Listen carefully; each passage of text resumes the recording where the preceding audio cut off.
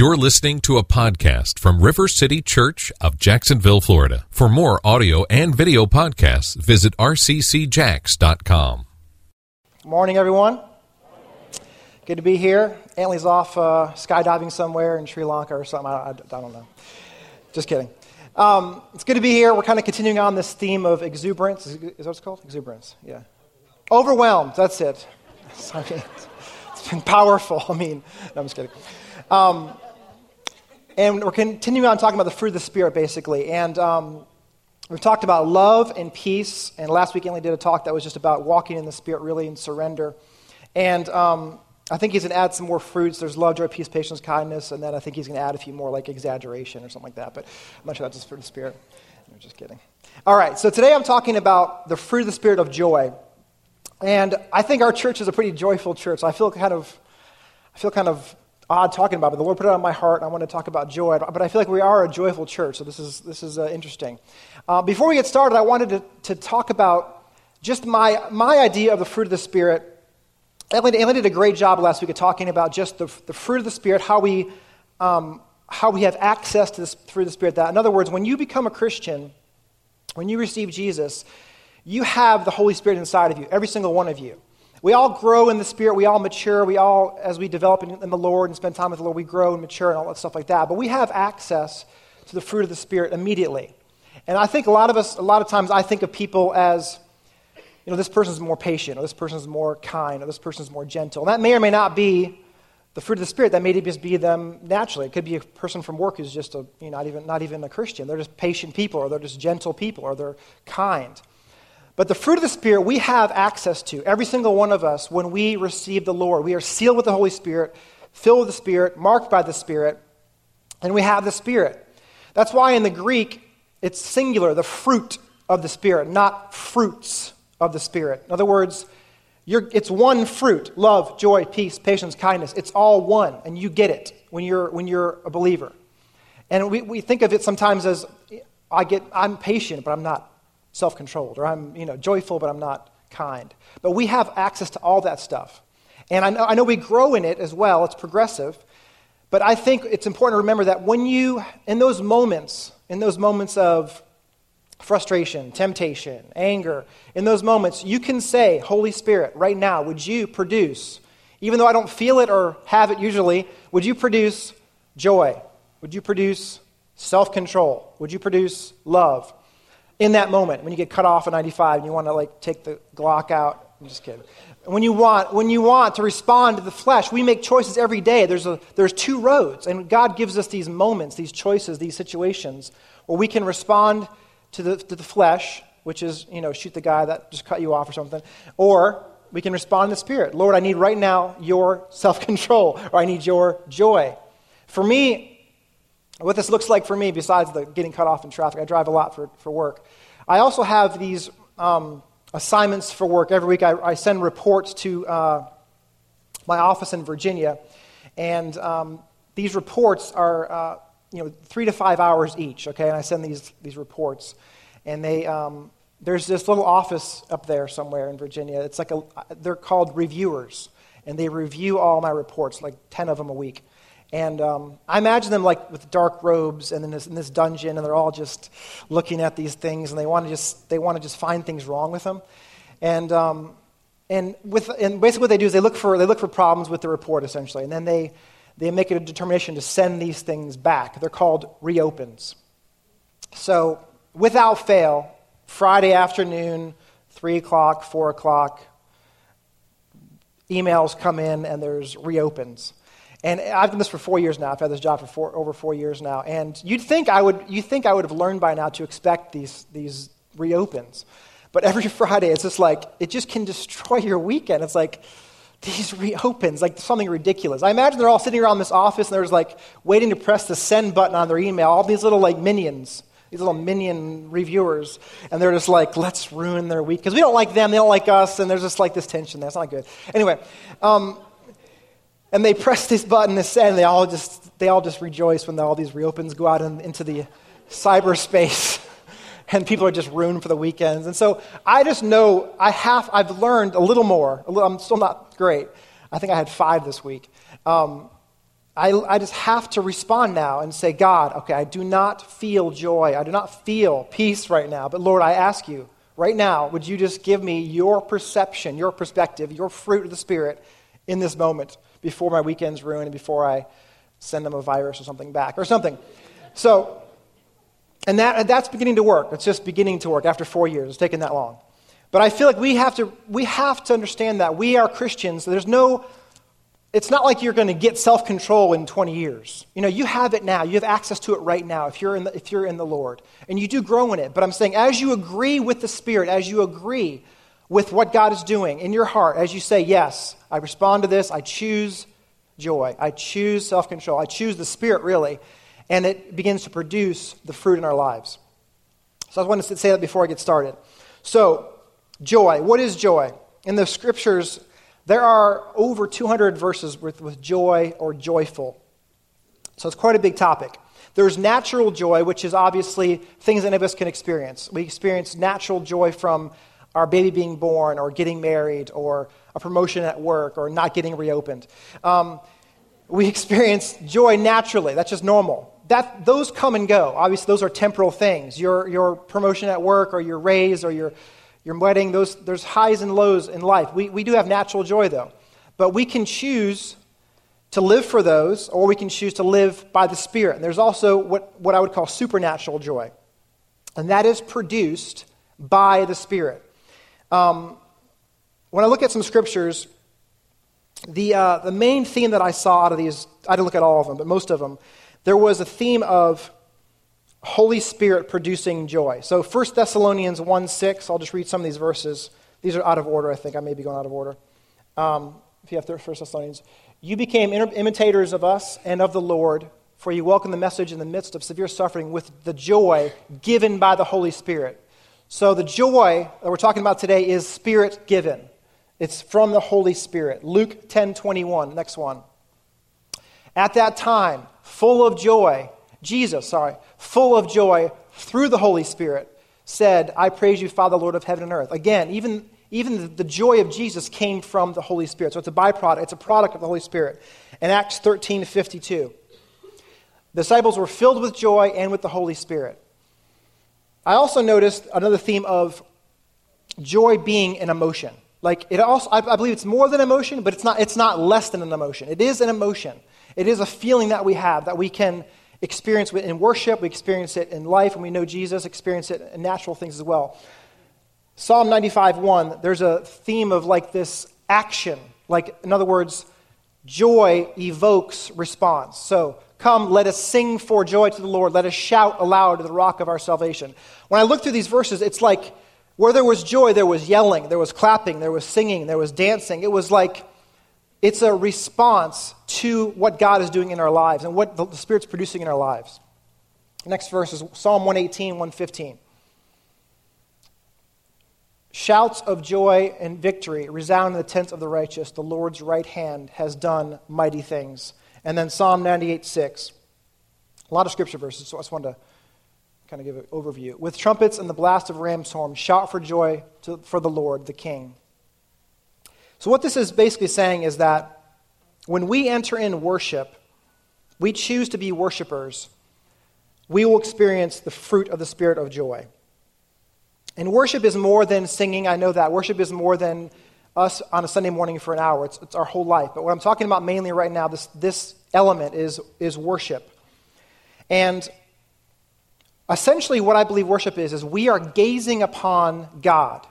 We're gazing upon that which is greater, more beautiful, more glorious, more worthy than we are. And as we gaze upon Him, we experience joy. It's like walking into, again, I used it before, walking into a museum, you look at an amazing piece of artwork, a sculpture or a painting. As you look at it, you didn't produce it, you didn't make it, but it produces in you a sense of awe or wonder or appreciation. And that feeling is the same feeling that we get when we look at that which is more glorious than ourselves or more good than ourselves or more perfect than ourselves. And we look at God in worship when we sing, and it produces something. It produces joy, produces awe, produces wonder. That's the Spirit working inside of us. So as we behold Him, we experience the joy. And I've talked about this before, the idea of beholding and becoming. What we behold, we become. So if we behold the King of Kings, the lover of our souls, the bridegroom, we become more like him, and we experience the joy that is ours in Christ. Does that make sense, I hope? So Jesus is the most glorious object, the most glorious thing we could gaze upon. He's not an object, he's a person, he's the king. And I want to read this scripture that describes him. And if you really struggle with this, I realize this may not be easy, because I think it's easy to get together, in a sense, when everyone else is doing it. But it's much more challenging to do it tomorrow morning, or on Friday night, or whenever it is. It's harder to gaze on Jesus and feel, sometimes, joy. It's harder to. And what that looks like for me is I will take verses in the Bible that talk about the Father, talk about the character or nature of Jesus, and I will just read them out loud, and I'll pray them. So Revelation chapter 1 is a description of Jesus. And this is the description of Jesus as after the resurrection, John's seeing him on the island of Patmos, and he is having a revelation of Jesus. The book of Revelation, by title, the title of it is the revelation of Jesus Christ. It's not called Revelations. It's called the revelation of Jesus. And this is the revealing of who Jesus is right now at the right hand of God. It says, I turned around to see the voice that was speaking to me. This is John. And when I turned, I saw 7 golden lampstands. And among the lampstands was one like a son of man, dressed in a robe reaching down to his feet, with a golden sash around his chest. The hair on his head was white like wool, as white as snow. And his eyes were like blazing fire. His feet were like bronze glowing in the furnace, and his voice was like the sound of rushing waters. In his right hand he held 7 stars, and coming out of his mouth was a sharp, double-edged sword. His face was like the sun, shining in all its brilliance. What a description. I mean, to think of Jesus in this way, we often think of him as when he was on earth, obviously, as meek and tender and that kind of stuff. But this is who Jesus is right now. His eyes are flames of fire. His hair is white as wool. His feet are bronze. And his voice sounds like rushing waters. This is the King that we serve. And as we gaze upon him, as you read these words, I would just challenge you to read these words. God, would you show me your Son? Would you reveal to me the beauty of Jesus Christ? And that produces joy. That will produce something in us. The Spirit wants to reveal the beauty of the Son. The Spirit exists to show the Father and the Son, to reveal the Father and the Son. That's the purpose, mainly the purpose of the Spirit, is to show off the King of Kings. And so if it's hard for you, just pick some verses like that verse. Read Isaiah 61. He was a man afflicted with sorrows and suffering. And you just read through the description of Jesus and you see the beauty of Christ, and it produces something in us. Spurgeon, the great preacher, said this. If you have the quote up there, this is an amazing quote. He says, "But as for you who are Christians, a simple look will not be enough at Jesus. You need to keep on gazing at him, and for him to keep on gazing at you till Jesus shall say to you, 'You have ravished my heart, my sister, my bride. You have ravished my heart with one glance of your eyes.' And you will say to him, 'He brought me to his banqueting table, and his banner over me was love, for I am sick with love.'" It hits us when we look at him. It'll hit us eventually that he looks at us as well. And he actually is moved by us. He actually enjoys us. If you're looking for that, though, it doesn't happen as easily. If you look at him just because he's beautiful, because he's good, because he's worthy, if you look at him because he's our Lord, what happens is it hits us. He says back to us, "I love you. I enjoy you. I chose you. I called you. I predestined you."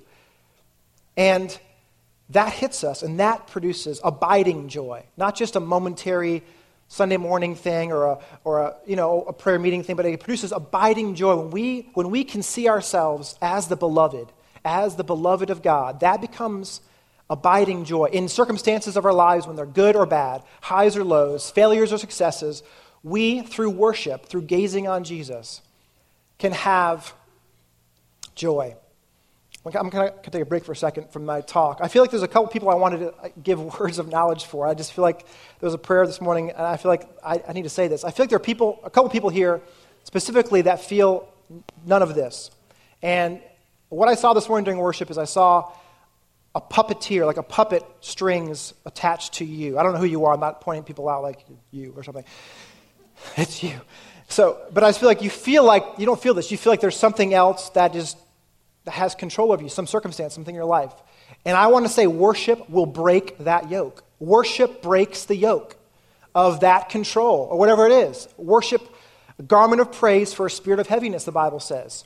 I saw another picture of people here that have like this feeling of tentacles in their I don't know, around them. I saw like an octopus, and I was like, God, what is that? And it was like these tentacles like shock you or something. Like there's like a sense of pain. There's issues in your life that when you try to enter in or you try to see what other people are doing, you don't feel it, in other words. So again, I would just encourage you to go for it in worship, to break off in Jesus' name that yoke and say, God, I'm going to go for it. Even if I don't feel it, I'm going to pursue you. The first time I raised my hands in worship, I remember this distinctly. I was at a charismatic church. I was going to the church to disprove the church. I was going there because I really thought the charismatics were crazy.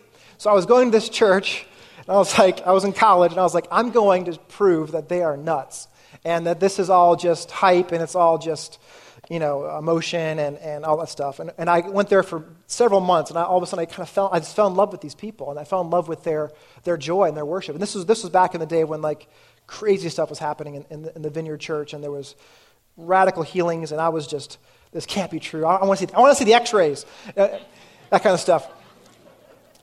But I remember the first time I raised my hands because I had this problem with people raising their hands, like it's distracting or it's emotional. It's not. But I remember I felt like there was a ceiling right here, and I was like, ugh, like what is this? But there was a spiritual yoke that God was trying to produce the fruit of joy in me, and I was like trying to raise my hand. I couldn't do it. And I finally just broke through and said, I'm going to do it. I didn't feel anything, but I just raised my hand. I just did it, and it slowly over time happened. And there may be some of us here, I don't think that's the case, but most of us, but there may be some of us here that feel like we can't enter in. And you'd have to just choose it, I think. You choose to do it and enter in what you know the Lord wants for you. He wants you to walk in freedom, and he wants you to walk in joy. So, with that, back to my talk.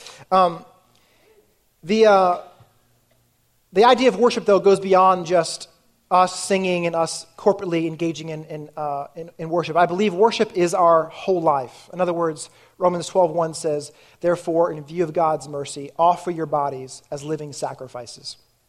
So all of life is worship. It's not just singing together on Sunday morning. It's how we treat our neighbors, how we treat our coworkers, it's how we treat our wives. It's what we do in our spare time. It's all of worship. And I think the key to this whole idea of the fruit of the Spirit is found right after Paul describes the fruit of the Spirit in Galatians 5. He says this, right after the fruit is described. But the fruit of the Spirit is love, joy, peace, patience, forbearance, kindness, goodness, faithfulness. There's a few more. Any more? Self-control. There should be one more verse. Okay, I'll read it then. It says, against such things there is no law. Here it is, 5:23. I may not have put it up, so. Those who belong to Jesus Christ have crucified the flesh with its passions and desires. So Paul describes this whole chapter, flesh versus spirit. Fruit of the flesh is, all these other things that I went through last week, all these various sins or addictions or issues. And he says the fruit is love, joy, peace, patience. It comes from the Spirit. Against such things there's no law. And here it is. Paul summarizes. Those who belong to Jesus Christ have crucified the flesh with its passions and desires. I think this is the key for the whole idea of walking in the fruit of the Spirit. Paul says a few chapters before that, he says in Galatians 2:20, he says, I have been crucified with Christ, and I no longer live, but Christ lives in me. The life I live now in the body, I live by faith in the Son of God who loved me and gave himself for me. So what does it mean to be crucified with Christ? Obviously, it doesn't mean we die on a cross physically. It's a hard concept. Paul says, I have been crucified with Christ. What was crucifixion for Jesus? Not the result of it, not for us as far as like salvation, but what was crucifixion? Like what did it mean for Jesus personally to go to the cross?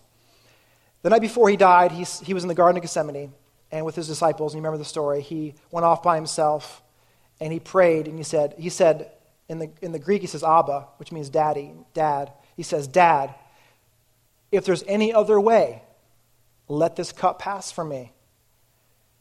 But not my will, but yours be done. I don't know how long the pause was between those two statements, those two phrases. He says it again. Father, if there's any other way, let this cup pass from me. But not my will, but yours be done. And in that moment, Jesus is saying, this cup, this coming torture and death that is about to happen to me, Lord, Father, Dad, if there's any other way for people to come to be our children again, for people to get redeemed and saved and delivered, if there's any other way, Lord, let this cup pass from me. But not my will, but yours be done. In that moment, Jesus was crucified. In that moment, he was experiencing crucifixion. Not physically, but spiritually. And he was saying, God, I want what you want above anything. And it says later that in Hebrews, it says, for the joy set before him. For the joy set before him. In other words, he saw the result of the cross. He saw our redemption. He saw the bride, us, being purchased. And he says, for the joy set before him, he endured the cross with all its shame. So the cross was essentially Jesus dying spiritually, emotionally, to his own will for the Father's will. And the cross, to be crucified for us, means us saying, God, above any other will, plan, desire, purpose, dream, I want yours. I want your plan, your purpose, your desires, your dreams, your thoughts above my thoughts. I want your morality above my morality. I want your kindness above my kindness. I want your, whatever it is, I want your will above my will. That's crucifixion.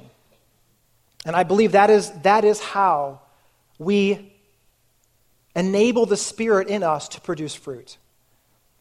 It's like, I had a vision of like last week at the 24-hour prayer thing. It's like a well. And the well is being dug. God can't fill what isn't empty, though. God can't fill what isn't empty. And God is, as you daily say, today, God, I surrender. Today, God, I crucify my flesh.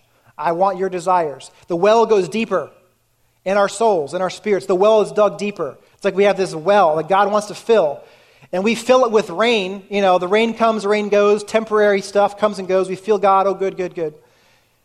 But the well needs to go deeper in our lives. And eventually, when it gets deep enough, it hits a stream underground, the water table. And that water table hits the well, and it fills the well with living water. And that's what he's after. He rewards, and he loves, and he's moved by humility and surrender. He opposes the proud, but he gives grace to the humble. Humility is like fertilizer for the fruit of the Spirit. It's like spraying on Miracle-Gro or something on a crop. It's like that's what it is. The lower we go, the more he is moved, and the more we allow ourselves to be a vessel for his presence.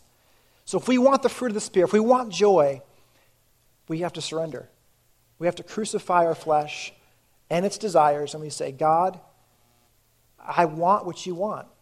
If it means forgiving someone I don't want to forgive, if it means breaking off a relationship I don't want to break off, if it means changing my job, if it means moving, if it means repenting of some addiction, if it means changing the way I view your word, whatever it is, I don't know. But it means saying, I believe you're good. I know you're good. I can see it in people's lives. You're good, you're kind, you're tender, and you're worthy of me. You're worthy of all of me. And this is hard. I'm such a control freak. I mean, I say this, I'm up here kind of, I'm such a hypocrite. But like, I am a control freak. I really struggle with this. I fear money. I don't fear money. I'd prefer more of it. But I mean, anyway, I'm just saying I fear issues of that. I fear issues of my job and the reopens. And I fear a lot of things. But I know the Lord wants me just to surrender and say, this is me working in your life. Just give it to me. I'm a better leader than you, Brian. I'm a better king than you. I'm a better teacher than you. I'm a better lover than you, than for your wife, or whatever it is. I am better at being in charge than you are. So if we want joy, we go after Jesus. and we surrender it all to him. I believe, this is my own personal opinion, I think Jesus was the most joyful man who ever lived. I believe Jesus Christ was full of joy. Even though we know he was a man acquainted with sorrows and suffering. It was our sorrows and suffering he was acquainted with. At the grave of Lazarus, he cries because he enters in the sorrow of Mary and Martha and the others around him. It was their sorrow he entered in. But Jesus was a man full of joy because he never went against the Father's will. Could you imagine? Think about this for a second. He never knew condemnation. He never, ever knew shame. He never knew regret. He never knew remorse. He never knew the fear of man. He never knew those things. He must have been the most happy man ever. I mean, he didn't jump around, dance around like that or anything like that, but I believe he must have walked around with such a sense of not just confidence, but I mean, he was alive. He was a man fully alive. That's why we're called to do what he does and look like him and have the attitude of Christ and be filled with the Spirit, because we're supposed to become like that, free. And he says in John 15, I want to kind of close with this last verse. He says, I have told you this so that my joy may be in you and that your joy can be complete. So there it is. He has joy, and in him is the fullness of joy. When we have him, when we surrender, when we daily die, our joy is complete.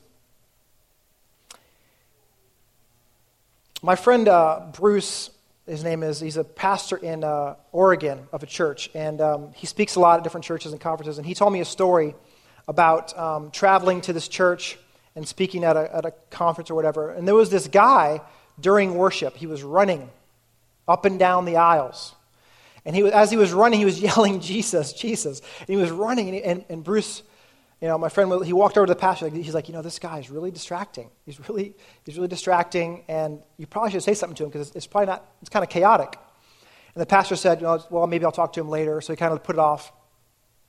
Bruce finished speaking. They did another worship song, and the guy just starts running up and down again the aisles. And Bruce goes over to the pastor and says, Pastor, this guy is really distracting. It's kind of chaotic in here. I can go talk to him if you want me to go talk to him. I'd be happy to. I know it's kind of uncomfortable.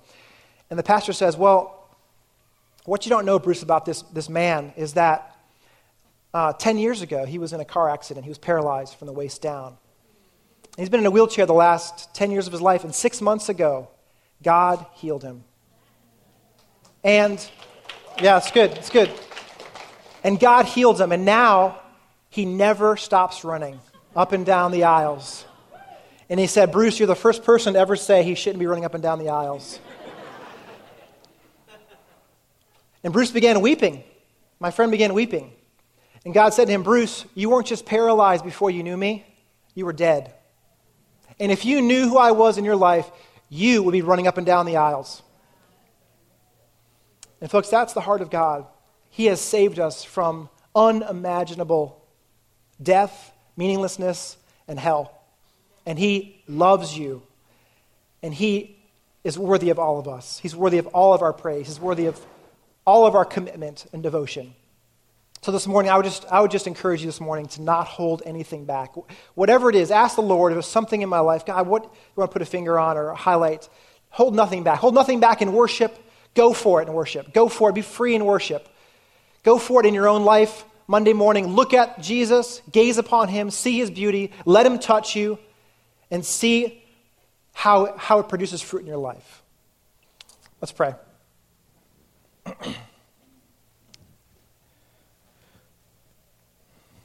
God, I just thank you for the beauty of the cross, Lord, the beauty of your Son saying, not my will, but yours be done.